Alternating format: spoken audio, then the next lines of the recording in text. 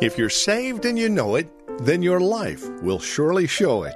If you're saved and you know it, shout amen.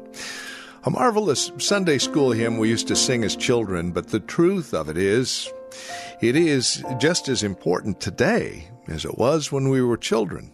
So here's the question. Does your life show it? Are you involved in works of service? You know, we haven't been called to sit in a pew for an hour every week. We've been called to acts of service and the various gifts that God has given us, the church. So what are those gifts? Glad you asked. Today we're looking at the gift of evangelism and works of service. We catch up with Pastor Leighton Sheely here in John as Jesus washes the feet of the disciples and gives us a marvelous example of what works of service really is. Now, the story continues here. Peter had a problem with Jesus washing his feet, but there was some interaction there where Peter eventually acquiesced. And then verse 12 it says, after washing their feet, Jesus put on his robe again and sat down and asked, do you understand what I was doing? You call me teacher and Lord, and you're right, because that's what I am. And since I, your Lord and teacher, have washed your feet, you ought to wash each other's feet.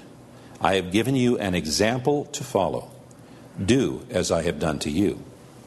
And so Jesus set the example of service. And people who have this gift think, if it was good enough for Jesus, then it's good enough for me. Where can I serve? What can I do to help? Where can I pitch in? When they see someone struggling, they look for an opportunity to help, not to criticize. So what about you? Is this one of your spiritual gifts? Is your heart tugged at when you hear of someone who needs help? Do you like the innate sense of satisfaction that comes when you help someone? Just something that's very satisfying. You know, for people who have this gift, there are many places to serve in the body of Christ, the church. It takes hundreds of volunteers for us to provide church throughout the week here at Highlands. There are people that are ushers in the media department, in information counter, children's ministries, just to name a few roles. We also have people who help others in the course of the week. For instance, when our young couples have children, then some people step up and provide meals so that mom and dad can focus on getting the little ones settled. And I can speak from personal experience that was a real blessing to Jenny and I when Crystal and Sterling were born. Sometimes our church sends out teams, sometimes to Mendota, a community that's been very hit by the economic situation. And sometimes the teams are large, over 100 people. I was talking with Maria, who owns a beauty salon recently. She has the gift of helps. And she decided she wanted to go out and help those people. So she packed up her haircutting equipment and went out there. And when she turned around, there were 38 people in line for a haircut. Now, 38 people. Stella has been cutting my hair for, years, decades. And she takes about 30 minutes. And there's nothing really fancy about my hairstyle. And, I would be real concerned if there was somebody in a rush with a sharp pair of scissors that close to my neck. But Maria was able to finish up those 38 people. How come? Well, because she was not the only one out there with the gift of helps. There were people there who wanted to help the helper. They said, I can't cut hair, but I can do something. Tell me what I can do. And so she organized them, and some of them were washing hair, and others were combing out tangles so that when the hair got to her, she was ready to cut it. And they finished cutting 38 people's hair in about 3 hours, and there were no injuries as a result. Yesterday, our men's ministries got together for breakfast, and Melky announced that it might be the last time that we as men got to enjoy Brother Martin's biscuits and gravy. Because after 40 years of ministering here at Church of the Highlands, Martin and his wife are moving away for retirement. Now, Martin I didn't ask his permission, but he's a friend of mine, and I doubt he's going to write me off as a friend if I say that Martin is a model of someone who has the gift of helps and service. He's also very humble. That's why I said what I said. He's often arisen at 4 a.m. to prepare hot breakfast for our men's breakfast. He has served in the men's ministries leadership team.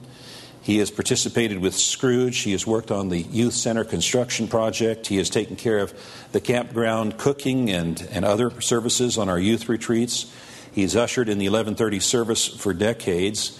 He's right over there. I think we ought to say thank you to Martin.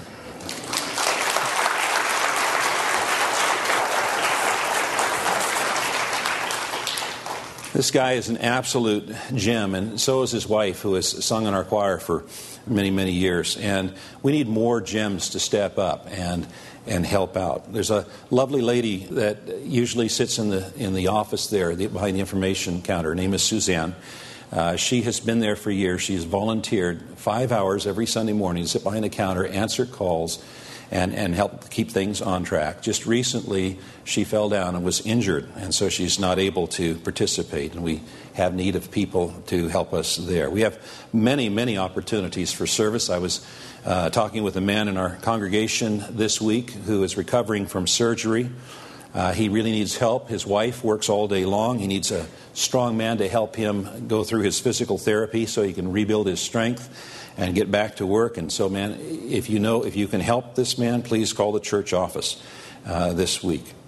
People who have this gift have a tendency to say yes. They have a hard time saying no, and as a result, people can take advantage of them and they can be burned out.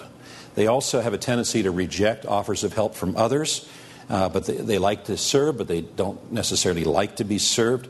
And so it's really important that we protect these people. And how do we do that? Well, we do that by having an army of volunteers available to help. And that way, we don't keep calling the same people time and again to do the work. And that, by the way, brings us to our next spiritual gift, the gift of administration. We're back in 1 Corinthians chapter 12. It's found in verse 28. You see, if you have a whole bunch of people that want to help, then we need somebody who has the gift of organizing the work and the workers. And that's fundamentally the gift of administration. 1 Corinthians 12 says, "And God has appointed in the church first apostles, second prophets, third teachers, then miracles, then gifts of healing, helping, administrating, and various kinds of tongues." So the gift of administration is the gift of leadership. Kubernesis literally means to steer or pilot a ship. And it's someone who keeps the ship or the church on course towards a destination. In the Septuagint, the term is used in each case in relationship to wisdom. And so the wisdom that is associated with those who have this gift of administration lies in their ability to make wise decisions that mobilize, motivate, and direct others towards an objective or a destination. It is the ability to transform chaos into order. Someone with this gift knows how to look on something and see what needs to be done, what resources are available to get it done, and then to effectively and efficiently organize the resources so the work actually gets done with a minimum of fuss. Now, did Jesus have this gift? And the answer is yes. Brilliant administrator. According to the Gospel of Mark, when Jesus fed the 5,000, he had the crowd sit down in groups of 50 and 100. Now, why did he do that? Well, he did it so that he would make sure that everyone was fed. As the disciples were passing out food, they could check off group 1, check. Group 2, check. Group 3, check. If there was just one group of 5,000, it would be hard to know that everyone had been served. So Jesus was the brilliant administrator and organizer. He organized and administrated his ministry. He chose the 12. He appointed the 70. He sent them out 2 by 2. He gave them tasks and job descriptions. He knew how to administrate. In fact, quite frankly, this universe is held together by him, and that's an incredible administration when we think about how dynamic and huge this universe really is. Jesus had the gift of administration. Do you have the gift of administration? Do you like things in order? Do you see how processes can be improved so people can be served better? Are you comfortable with working with a schedule and a budget? You know, not everybody is. We have many opportunities for ministry for those who have this spiritual gift. This is a gift that supports the other gifts by organizing them and focusing them. We have some wonderful pastors here at Church of the Highlands. We have an exceptional staff of godly men who are our pastors. But I'll tell you, folks, not all of them are great administrators. Brother David says that. And some of them oversee so many areas they can't possibly administrate. They don't have the time to administrate them as they need to be administrated. So our pastors need help from people who have this gift of administration. It might be taking attendance or preparing reports or contacting people that have been missing.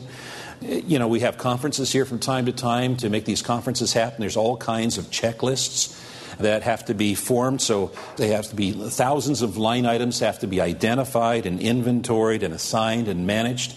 To do a production like Scrooge, there's probably over 10,000 line items, each one of which has to be checked off. And to successfully execute these ministries requires believers with this gift of administration. They can take a vision and figure out how to make it happen. They are a treasure to the church. Do you have this gift of administration? If you do, you can be a treasure to the church family. So we can see then today, as we've looked at these three spiritual gifts, how the spiritual gifts work together so that the church, which is the body of Christ, might be built up. Those with the gift of evangelism bring in new believers. These new believers, they want to help out. They want to get involved. They want to be part of the team, part of the family. And those with the gift of administration figure out how to integrate them, how to get things done. And so those people, those new believers, have an opportunity to be part of this church family. If there were no evangelists, then fewer people would come in. If there were no administrators, then fewer people who did come in would feel useful and part of the team and want to stay. And if no believers with gifts of help and service came in, nothing would get done. So you can see that all of these gifts work together to build up the church. We really, truly do need one another in order for us to accomplish the commission for which Jesus has commissioned us to go and make disciples, to seek and to save those who are lost. Well, if there was ever proof that we are not to be lone rangers in the King's service, this passage before us has really laid that out, hasn't it? You've been listening to Study Verse by Verse with Pastor Leighton Sheely from Church of the Highlands here in San Bruno. You can find us online at highlands.us. Listen to today's program once again. The entire message today's program was taken from. If you'd like to learn more about Church of the Highlands right here in San Bruno, or our pastor, Pastor Leighton Sheely, again, all of that information can be found at highlands.us. Tomorrow, we'll close out the week here in 1 Corinthians 12. Join us then for Study Verse by Verse.